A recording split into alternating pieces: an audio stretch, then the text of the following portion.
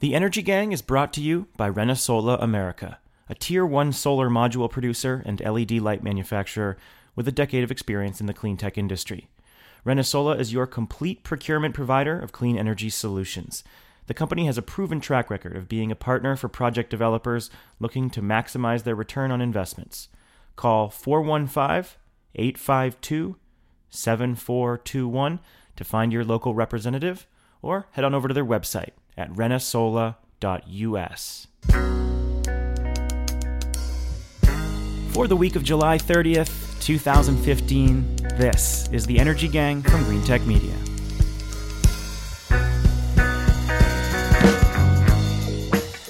Hey out there, welcome to the show. I am Stephen Lacey, a senior editor with Green Tech Media in Washington, D.C. as always. This week, Make the Bad Man Stop. That is the title of a recent report on the financial mess that public coal companies find themselves in.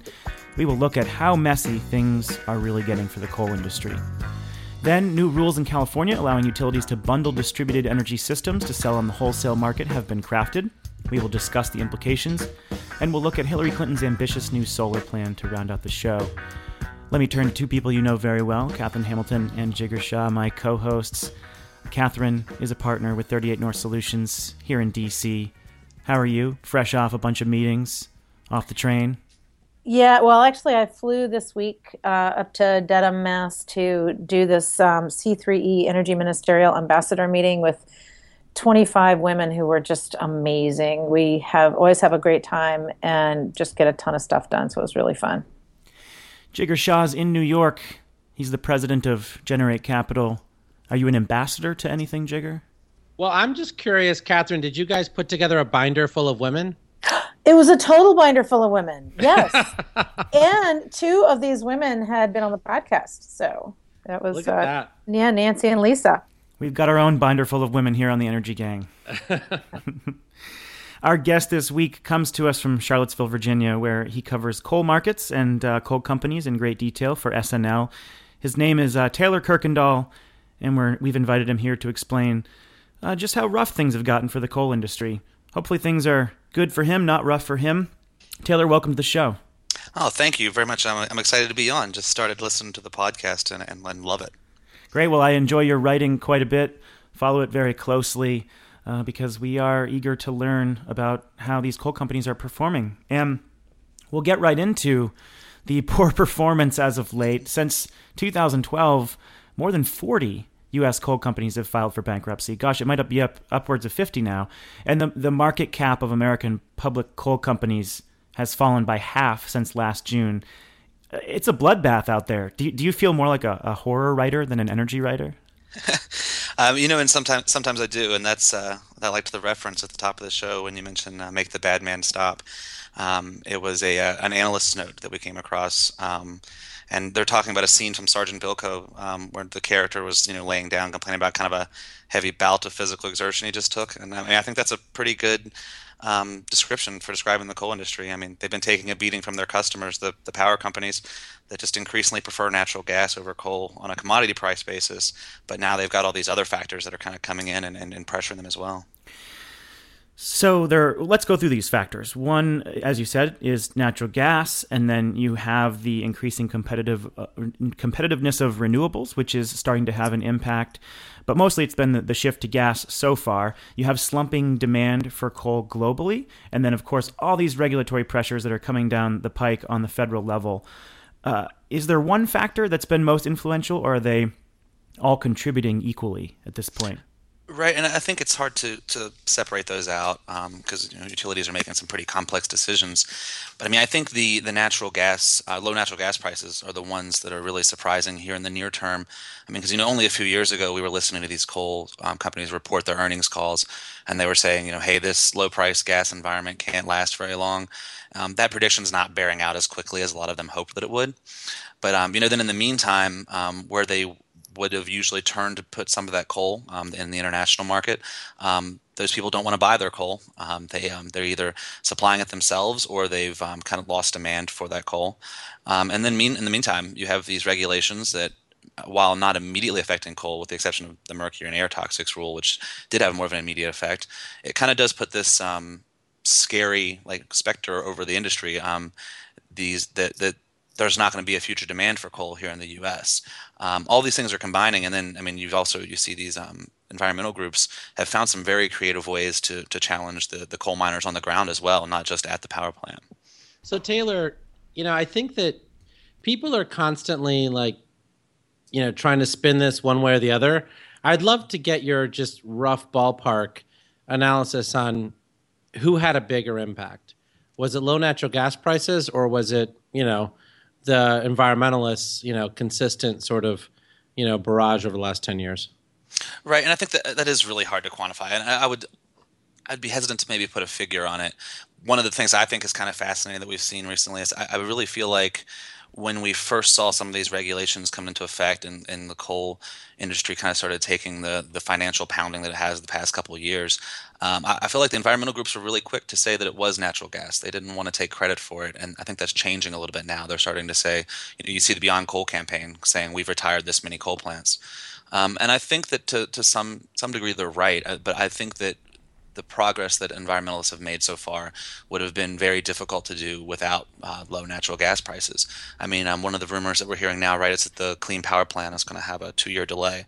I think a part of the reason that we can kind of do the EPA maybe thinks that might be possible is a couple years back when this rule started to be developed, nobody thought this low natural gas prices were going to stay as low as they were, and now it's starting to look like most analysts are saying they're another year or two out at least of low natural gas prices. So maybe it's okay if you do a delay.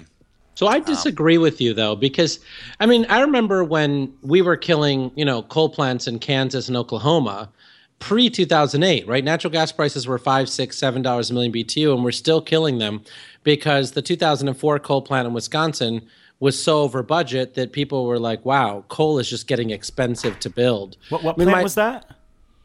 I forgot what the name of it was. Mid-American's That's coal one plant. that was under construction? In 2004. Okay.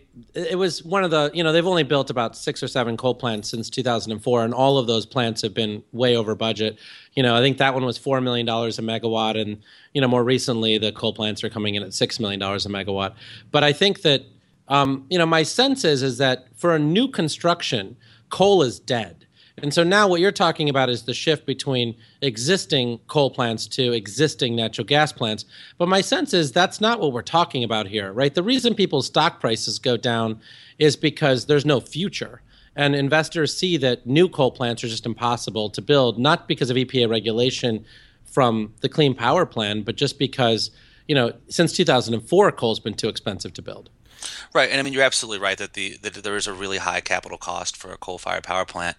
I believe the argument that a lot of the coal industry groups would try to make is that if natural gas prices were to spike, you would have a problem with the fuel price. But I think that the idea that natural gas prices aren't anticipated to go down is part of what kind of contributes to making that high price tag for a new coal plant even less attractive. Yeah, Taylor, I ran in the early 2000s. I co-directed the American Bioenergy Association, and one of the things we did was try to get coal companies, and we had met with Peabody to talk about biomass co-firing. So, trying to clean up coal incrementally by using biomass. And it kind of didn't catch on. Just recently, there have been articles from the world coal industry about trying to use carbon capture and sequestration plus biomass co-firing. But it seems to me that either they're switching out completely to biomass like they have done in Ontario, or they're just switching over to natural gas. I mean, there's not sort of an attempt to clean up, and possibly that's because of the economics, to clean up what they already have. No, I think you're correct there too. I think one of the points that, and I don't know if you would ever hear many of them admit it, I think there was a real problem with innovation in the coal industry and kind of slow to accept that a couple years back. Right now you hear a lot of talk about clean coal and building some of those plants. But like if you look back to say 2006 when the Department of Energy had these loan guarantees to try to create these carbon capture projects. Actually, one of the project I did back in November, we submitted a FOIA request and found out that, there were companies that applied to these plants. And the idea was trying to figure out, why haven't any of these been built? Well, it turns out that almost all of the plants that were trying to be built when we matched it to some of the announced projects were gasification projects. And basically what happened was all these potential clean coal programs, almost none of them which were actually carbon capture projects, ended up being canceled by the company or withdrawn from the application simply because natural gas prices were so low that even with an $8 billion, it wasn't all for one project, but even with a huge loan guarantee from the government, it just wasn't worth trying to build one of these clean coal projects.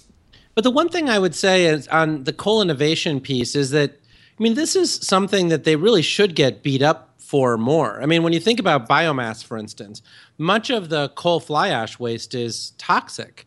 And, the fly ash that comes off of biomass is not toxic. You can actually sell that fly ash for lots of other purposes. And when you think about, the total amount of fly ash, you get like 1/10 the amount of fly ash from biomass than you do from coal. It just seems like when you look at the end-to-end value of replacing coal with biomass, even at a 20% level, it's shocking how cost-effective it is, particularly because we've got ginormous biomass facilities in the Southeast that are, shipping biomass pellets to Drax in the UK.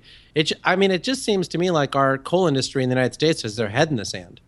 So there are a lot of different pressures that we've been talking about here, but one of the things that I wanted to discuss was bad business moves, right? Like, so Peabody Energy, one of the world's largest coal companies, lost $1 billion last quarter, and that's partly due to not being able to pay off debts after ill-advised acquisition spree. What's happening there, and why have some of the moves from thermal coal into metallurgical coal costed these companies? Right. So a couple years back, met coal benchmark price was it got as high as $333 per metric ton. Wait, actually, let me stop you there because we didn't explain the differences between thermal and met coal, and I think that's probably helpful. Right. So metallurgical coal, coal that's used for steel making, a lot of that is we see a lot of that sold to the export market. We don't make a whole lot of steel here in the U.S. anymore. But basically what happened was we saw that met coal benchmark price, which is kind of a price that's used for most people that are trying to strike a contract with each other, it was about $330 per metric ton. And when that happened, you saw these companies rush in the door to try to get as many met coal properties as they could. I think a lot of people kind of had the idea that maybe this met coal market didn't have a ceiling. Well, it didn't take very long before that thing spiked down incredibly quickly. We're now at, I believe, $93 per metric ton at the benchmark price, and almost nobody is able to make any money in that market. But the global competitors, especially countries like Australia, they can compete a little bit better than the U.S. And so now you've got these companies that we're hoping that the metallurgical coal market was kind of be the savior of this structural decline of the thermal coal market, but they really don't have that market to turn to at all because they're selling that coal at a loss. And what really caused a problem there, and why they have to keep making this coal at a loss, is I think really most easily revealed when you looked at their debt to EBITDA ratio, basically how much money they owe versus how much they're making. Mark Levin from BBT Capital Markets pulled those numbers for 2014, and kind of shocking is most of the companies, they were right around 1x debt to EBITDA. But by 2014, most of our companies were between 3 and 14. You look at Walter Energy, the first company to go and almost a pure play met producer, had a 195 times debt to EBITDA ratio. That's crazy. Yeah. But the funny thing for me is that in 2009, Booz & Company, which was split off of Booz Allen Hamilton and is now part of PwC, was paid by Peabody to do a total assessment as to what they should do because Peabody had predicted that they were going to go out of business back in 2009. And Booz & Company's analysis showed that they should spend every single dollar of available capital into solar and wind and diversify their energy portfolio. And they literally just threw the report in the trash and didn't do anything. Wait, really? Yeah. I've never heard of that report or those recommendations. Well, it's not public, but Booz & Company, basically did this analysis that Peabody paid for and their board paid for that said, look, that there's no future in coal, given where natural gas prices were going and given where the things were going, that you really need to diversify right away with the cash flow you're making now. And Peabody just threw it in the trash. And that brings us to our discussion on Twitter yesterday when our senior VP, Shail Khan, asked, why haven't these companies diversified more?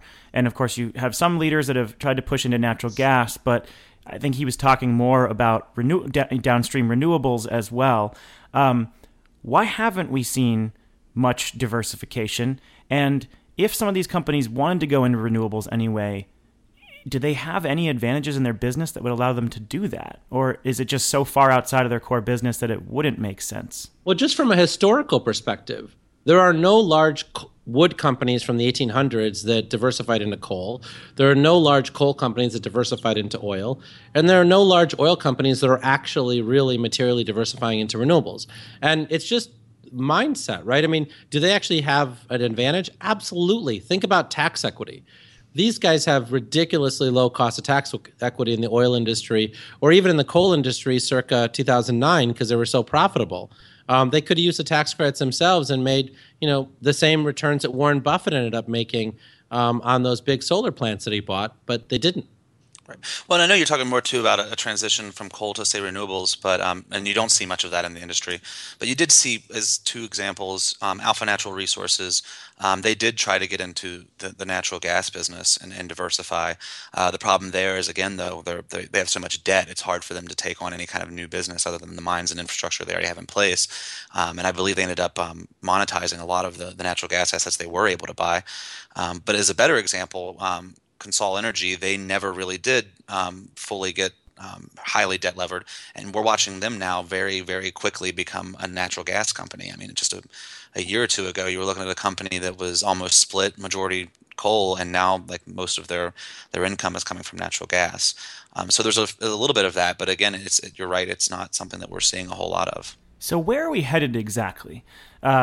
First of all, we've seen dozens and dozens of bankruptcies since 2012. The market cap of these companies has dropped off. I have sort of expertise in, let's say, the solar industry where I can see where companies are headed. I can see potential acquisition targets. I could see what would happen if things go terribly wrong for companies. But I don't have the same sense of visibility for coal companies. I mean, how much M&A activity are we likely to see going forward, and how many more big companies are likely to go bankrupt? Right, I think that answer can vary a whole lot depending on how the market goes, but given that we can kind of assume that natural gas prices probably aren't going to spring back up, I think you're going to see some more bankruptcies. I believe most people are seeing Alpha Natural Resources is almost inevitably going to go. Arch Coal, highly likely. I think what's important to remember, though, a lot of people kind of think of bankruptcy as, you run in and you shut down all the mines that the coal company owns, and that's not usually what happens at all. A lot of times those are bought by smaller companies, even non-public companies. In the case of Patriot Coal, you've got Blackhawk Mining, the smaller miner in Kentucky, buying up their assets, and they did the same thing when James River Coal went bankrupt. You've got this company's growing, and what's going to happen to them will depend on more of a medium term market for coal, but obviously they're betting on some sort of comeback. I think when you look at kind of the future of demand for coal, there's definitely some demand left out there, and depending on whose forecast you look at, that might be decreasing slightly. Or decreasing rapidly. But either way, there's going to be a couple producers left, and I think the answer might be consolidation.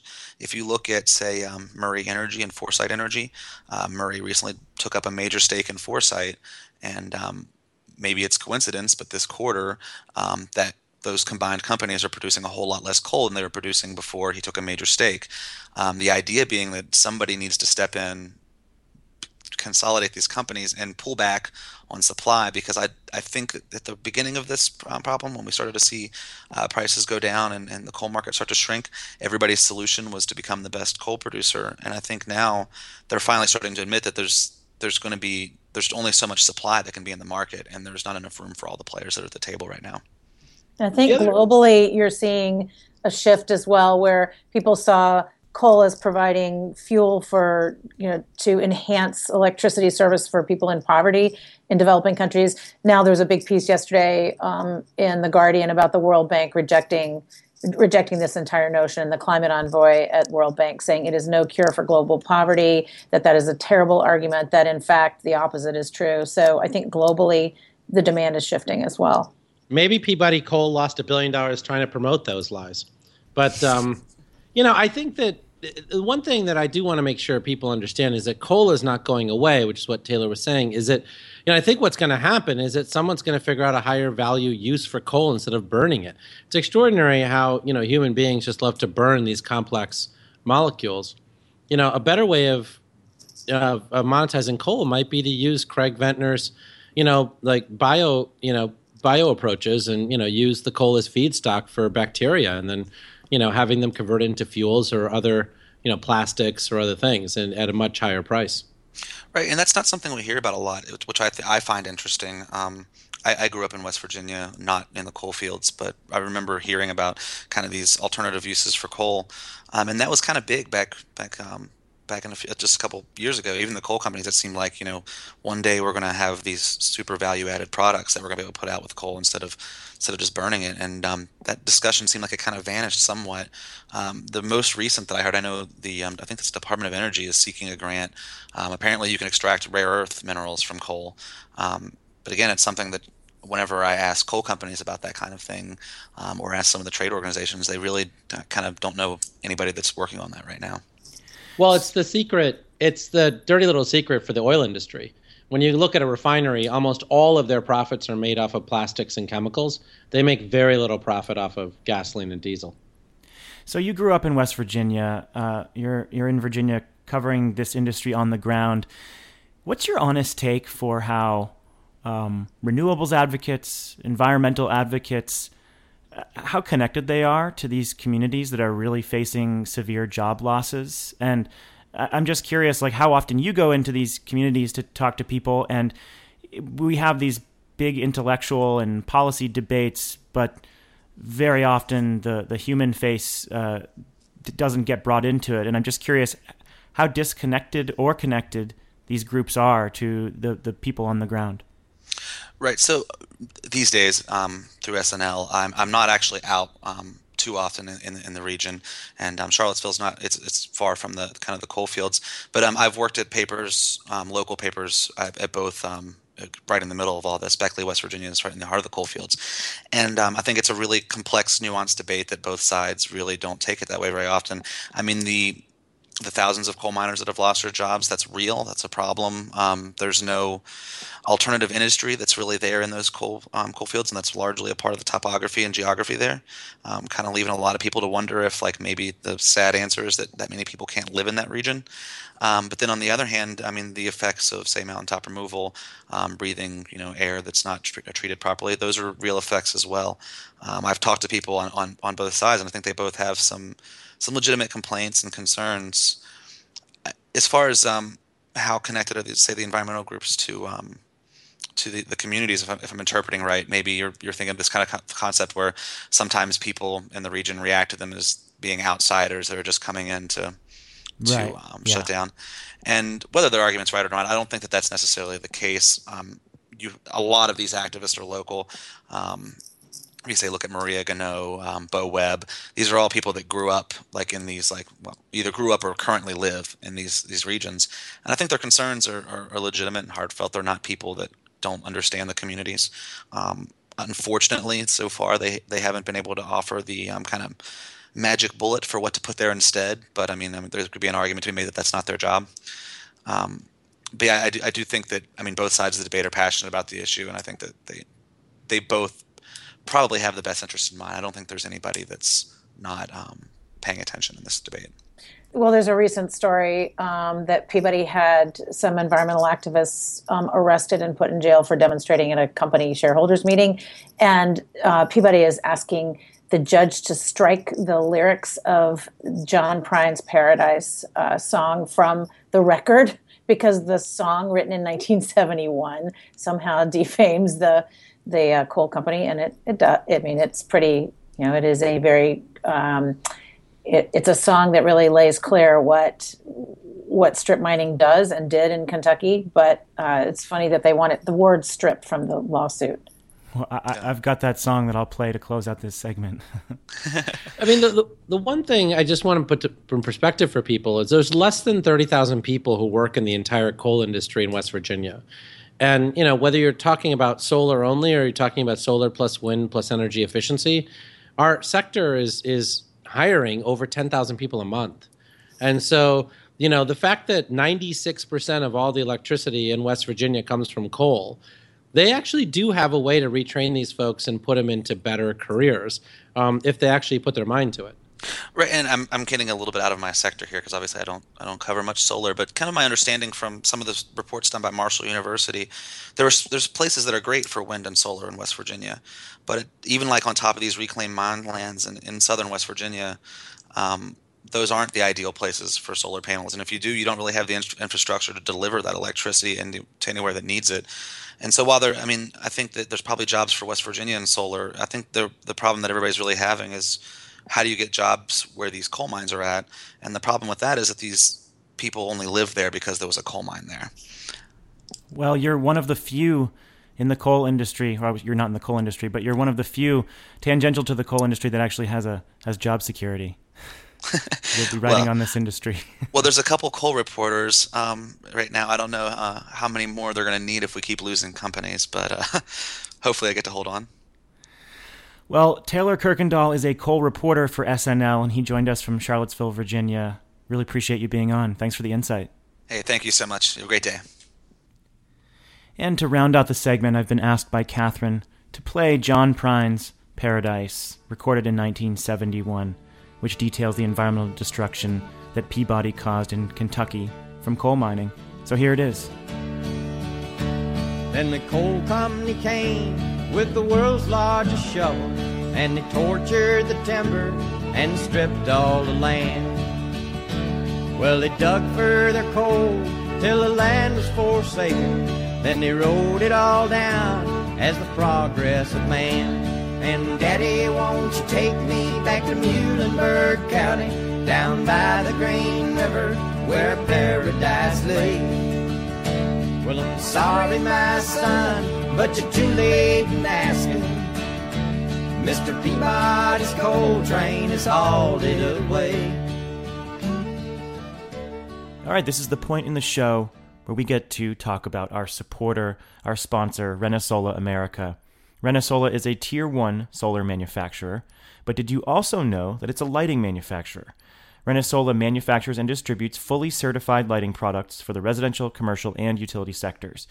You can enhance your project with ReneSola LED lighting solutions for all applications. Not only will you save on cost through bundled offerings, you'll save on time too. ReneSola has coast-to-coast warehouses featuring its products and over 32 local sales reps across the U.S. To find their products, to talk to a rep, or to scope out their services, call 415-852-7421 or go to their website at renesola.us. We move over to an important change for grid operations in California. The state's independent system operator, the organization that manages the bulk power system, has created new rules allowing distributed energy systems to be aggregated and sold into the wholesale power market.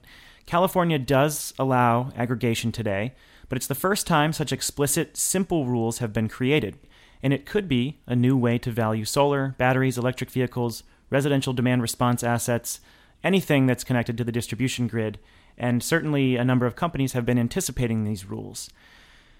Catherine, we touched on this briefly during our live show at Grid Edge Live when the independent system operator was considering them, but now we have final language. We have more clarity on the parameters here. Why is the California ISO rule so important, first off? Yeah, so it's kind of like the California's equivalent of the New York REV that we have talked a lot about. So we're moving in a really good direction where when you do integrated resource planning, you're going to need to consider the distribution resources as well, not just the generation resources. So this is really important. And 7 or 6 of the utilities had to file what they were going to do in they were in each of their service territories, how they were going to view distributed side resources. It allows the utilities to develop these sort of statewide planning tools to streamline interconnection, find the best locations for distributed generation, and really quantify values that they're bringing to the grid. It'll be a little while. We're still early days, and they're still going to be doing some demos and pilots to try to figure out how this is going to kind of spin out. But this is a great move in the right direction. But one of the big changes here is that you can now aggregate all sorts of different distributed resources together, whereas before you could do limited aggregation as long as it was over 0.5 megawatt, but it all had to be the same resource. Now, if it's on the same aggregation point, the same pricing node, as they call it, you can take all these different technologies, batteries and solar and smart thermostats or generators or whatever, and aggregate them all together. that's a big move, right? Yeah, and that's kind of where we have to get more detail, because it is unclear to me how exactly third parties and consumers, while they're supposed to be, this distributed energy resource provider is supposed to open up third parties and consumers to really being part of the system. I'm still unclear how utilities are going to allow that to happen. Part of the reason is that there isn't as much data sharing and real-time substation and other data that's going to be made available to those folks yet. And that's going to be an issue, because you can't really aggregate in a way that's very nuanced and real-time and provides as many services as that you could, unless you have the data from the utility to allow you to do it. So they're still kind of working that out, and it'll be interesting to see what happens with the utilities sharing. This is sort of 1.0 stuff. Basically, California ISO is just trying to catch up to where the PJM is and allow people to bid stuff into the grid. And, the people who are going to use this is not rooftop solar, as the Green Tech Media article talked about. The people who are going to use this as battery storage. And, those are the first guys all the guys who got SGIP rebate money, who are basically doing demand savings for customers like STEM and CODA and Green Charge Networks, they're going to aggregate their batteries up and actually start bidding this into the nodes. It's not going to be a bunch of solar developers who say, oh, let's do merchant solar on people's rooftops and bid it into the California ISO. Not yet. But no, Solar City has been talking about this. Yes, Solar City talks about a lot of things. Well, of course, a lot of these companies talk of their initiatives. Well, we could say that about a lot of different solar companies for sure. But they talk publicly about preparing for these rules, and they eventually want to have some sort of revenue sharing model for customers that are installing solar plus storage. But we're doing obviously our right now on a complete disservice to talk about that. These rules are really being designed for storage. It's a company that's anticipating market rules that believes that it can share revenues with customers. Why is that a disservice? It is absolutely possible for solar people to bid 100 kilowatt increments directly into PJM right now as well. No one's doing it. This is going to be for storage. Now, 5 years from now, can it be for solar? Maybe. And more likely, it's going to be for CHP and other technologies, right? So if you've got CHP and you're basically running it to maximize the heat load for your customer, you've got excess capacity. You can run it more often and then sell the electricity into the PJM market. But this is not the boon for solar that everybody wants to spin the story to be.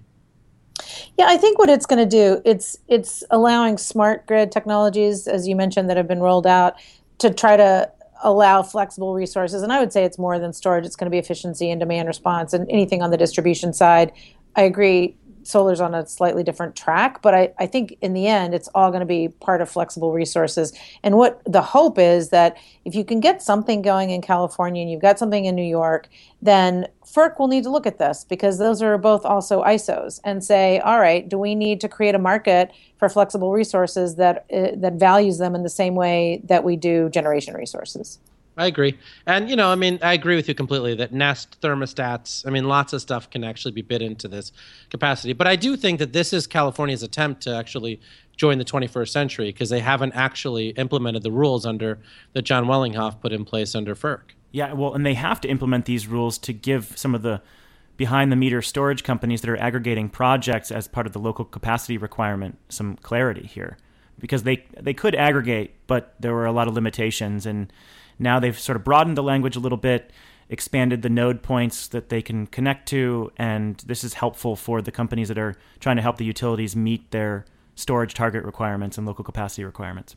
Yeah, and this will force them not just to have assets, but actually figure out what the functionality is of them and how they can use all of the software and hardware to get to use those resources. Let's face it, Hillary Clinton's campaign has been fairly boring. She's overly careful, she's controlling of journalists, and by most press accounts, running as an incumbent and not really as a human. But we do finally have something exciting to talk about, and it's not her private emails. This week, Clinton unveiled a vague yet ambitious energy and climate plan that surpasses what any candidate has proposed thus far on the campaign trail. Her most specific goal is to boost renewable electricity to 33% during her presidency and to install 140 gigawatts of cumulative solar by 2020. We're at about 21 gigawatts today. Is the plan realistic? And some are asking, is it ambitious enough? And would the president be able to take claim for such a goal if it were actually achieved? Jigar, your thoughts on Hillary's solar goal? Well, I think to start, I just want to say that I think this is fantastic, right? I mean, 500 million solar panels is about 140 gigawatts because they're assuming about 275 watts per panel. And that's much higher than Green Tech Media and others were projecting for solar. So we have to give her a ton of credit for being bold and not, providing some small achievable goal that, she doesn't have to do anything. It basically doubles what we've forecast by then. Yeah, so I absolutely think that that's the case. But I do think that the part that bothers me is when you read the press release, it's positioned all wrong. The entire press release is climate change is really important, therefore we have to force the American people to install 140 gigawatts of solar. As opposed to the way I would say it, which is we've basically, led innovation in this country such that the cost of solar is approaching $1 a watt, which is what the Sunshot program was attempting to achieve. And because of that, we can actually cost effectively install the 140 gigawatts of solar and put 2 million people to work, largely people who have high school degrees, where we have a big shortage of blue-collar work in this country. Yeah, this is really interesting because I was psyched that the first thing that came out of her about climate was for renewables. I thought that was great, that was her starting point, that she wasn't starting with let's manage our fossil fuel development, strategically or whatever. She started with renewables, which was really good. Now what she needs to do is pivot to, as you say, Jigar, how does this actually impact voters? And I think what she lays out is powering every home in America by 2026 with renewables. That's votes. That's not, now when you talk about enormous amount, 140 gigawatts of solar, you actually have to do a lot of utility scale to make that really real. But if you look at where are all those opportunities opening up for new rooftop, Southeast, rural communities, community shared solar, all of these different markets are all in areas that she needs to try to get votes. These are red states, a lot of them, and she needs to go in and then take that message home and say, all right, I'm talking to you. You guys can benefit from this. But she really does have to make it more personal, Jigar, as you say. Yeah, she finds herself in this classic bind that many candidates do. So she framed her climate plan around renewable energy investments. And the Washington Post came out with its op-ed this morning that said, well, she didn't really create that ambitious of a plan because she's just talking about sort of a small sector when it comes to overall U.S. carbon emissions, and she didn't create any targets for emissions drops or talk about a carbon tax or a cap-and-trade plan. So they criticize her for that. And then on the other side, I agree with your framing, Jigar, but here we are criticizing her when she rolled out one of the most ambitious solar plans of anybody, the most ambitious solar plan of anybody. So, of course, she's going to find herself in this classic trap. Well, no, but I mean, that's why I said my first opening remark was a positive one. I just think that the way she's framed this is going to guarantee that all 16 Republican candidates for president are going to be anti this plan. And that just we have an opportunity as an industry to be the Pickens plan of 2016, right? Where both parties have to fully embrace our plan because it's really the only way to bring the jobs necessary at over $15 an hour that actually, gets people back to work and creates a prosperity that many of us remember from the late 90s. We're really it. We're the only way to do that. And, and I just think that for folks not to pitch it that way means that we're deliberately forcing the other side to hate us, which I don't want that to happen. I love that. Solar is the Pickens plan of the 2016 election. Not just solar, resource efficiency, resource solutions. I mean, water, agriculture. There's lots of things that save people money that also are good for the planet. But when I read the Washington Post editorial this morning, and they were saying, she should say we should have a cost on carbon. That would be the way to do it. I actually think that isn't a great. That's sort of one of those arguments that is mushy, that voters don't understand how it impacts them. So I think if she can take what she has announced and go in and talk to people about jobs and how it can impact them, that will be helpful. And it is only sad to me to think that this will then cause the Republicans to say they hate it, because I agree. I think everybody should be for this. Maybe you're for implementing it differently. Maybe you have different methods of different tax codes, different kinds of things you want to push out from the policy perspective. But the fact is, like, we are creating thousands and thousands of jobs with solar and other renewables and other clean energy. And, that should be what people latch onto. If you're working for the Hillary campaign out there, call up Jigar or Catherine. They will give you some advice on how the candidate should talk about this stuff.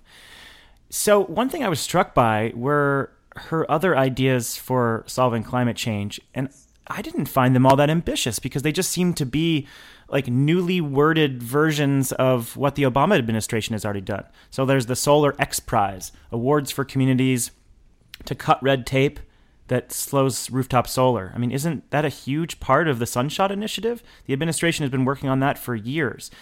She talked about transforming the grid, and of course the DOE, the Office of Electricity, and the Office of EERE have been working extensively on grid modernization and resiliency.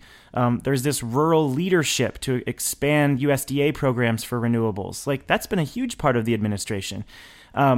So many of these things seem to be rehashes of what the Obama administration has already done. Yeah, but Stephen, the main thing that the Obama administration has done that she has to do is to protect the Clean Power Plan. That is our national energy policy. That will drive clean energy more than anything else going. And if she can protect that, then it almost doesn't matter if she does a prize here and there. Yeah. And that's the biggest game in town. No, I don't think these are bad ideas. I think these are ideas that should be built upon and continued. I'm just saying, for people like us who are sort of insiders in the industry and follow this stuff, we can't kid ourselves. This is not entirely new stuff. But yes, the Clean Power Plan is certainly, I think, the most important legacy of the next president. And if she can keep it intact, then that will be the single biggest factor for driving renewables. Well, I'd say more than that. Look, the Clean Power Plan is the lowest common denominator. I think we all understand that EPA could have proposed something much bolder, but they wanted to try to figure out a way to get everyone on board, and that's fine. I think this is different, right? This goes back to what you were saying before, Stephen, which was that Hillary Clinton plays things safe. What she's done here is play things safe. This is the largest wealth creation opportunity of our lifetime, right? She does not believe that fundamentally. If she did, a bunch of us would actually recognize it through her rhetoric, as opposed to through the polling groups that she used to put this thing together, right? And I just think that whether it's actually using the U.S. Treasury Department to actually finally recognize small renewable investing, which, by the way, they don't keep track of that. So the U.S. Treasury Department doesn't know what people are investing in renewables unless it's $100 million increments. So that needs to get fixed. Things like the SBA and the programs there that need to get fixed. The USA Jobs Act and the crowdfunding, and how does that actually play into community solar and some of those things, right? I mean, there are implications across the government. The U.S. military and how the microgrids and a lot of the renewable energy there is going to get rolled out. The $80 billion of super ESPC money that's sitting there languishing because the Obama administration's only spent like $4.5 billion of it. I just think that this is very large, and it's something that could bring the country together and actually get her a ton of votes. But she's got to be bold on this. The Clean Power Plan is not bold. That's just a baseline. That's the end of the show, folks. Let's hear something we do not know. Surprise us, Jigar.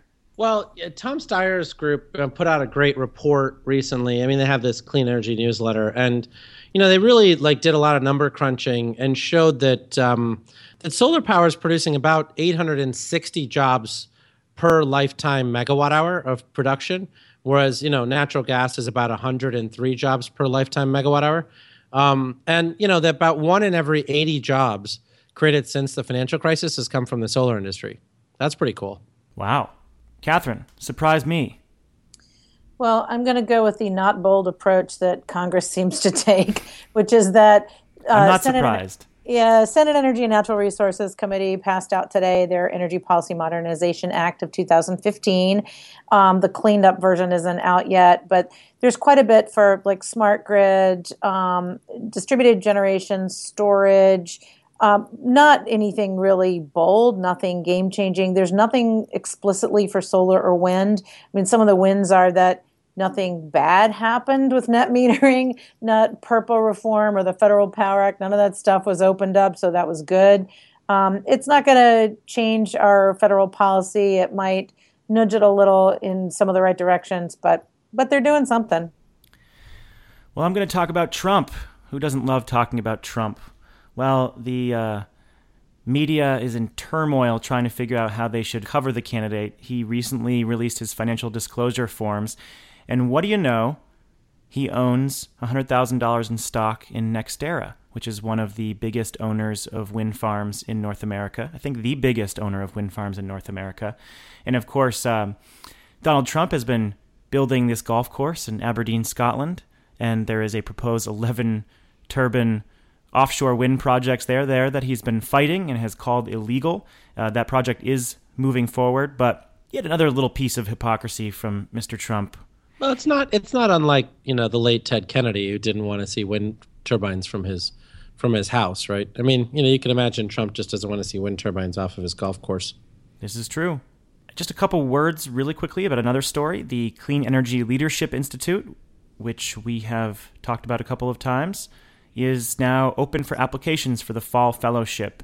And that is a fellowship here in D.C. They bring together some of the brightest young folks in the clean energy industry to sort of learn how companies are evolving, how the markets are evolving, to learn from each other, to go to seminars. It's a fantastic program. And I know that a lot of young folks who listen to this show have applied. And so I wanted to spread the word again that the application process is open and it will close on August 15th. And CLI recently held its first fun run here in D.C. to raise money for the organization. I mentioned that on a show a few months back. And a big shout out to Grant Klein and Isabel Ricker, who tied for first place in bringing in support for the organization. So nice job to them. Applications for CLI's fall program are at cleanenergyleaders.org. Check it out. The Energy Gang is produced by Green Tech Media and supported by Renesola. Thanks to Renesola for their support. To learn more about the company's LEDs, solar panels, inverters, and bundled packages for installers, head on over to renesola.us. greentechmedia.com/podcast is where you'll find all our episodes. This is number 96, and you can get 95 more at our website or on SoundCloud. We are counting down to episode 100. Catherine, have a wonderful end to your week and weekend. Are you in the Adirondacks next week? After next week. I keep messing this up. That's okay. That's okay. We'll still be around. Congress doesn't go on recess till after next week, so I have to hang in there. All right. Jigger, are you in Maine next week, or am I getting that one wrong too? Yep, I'm leaving on the 14th, so I'm around next week. All right, great. Well, we will catch you from D.C. and from New York. Looking forward to it. With Catherine Hamilton and Jigger Shaw, I'm Stephen Lacey, and we are the Energy Gang, a production of greentechmedia.com. We will catch you next week.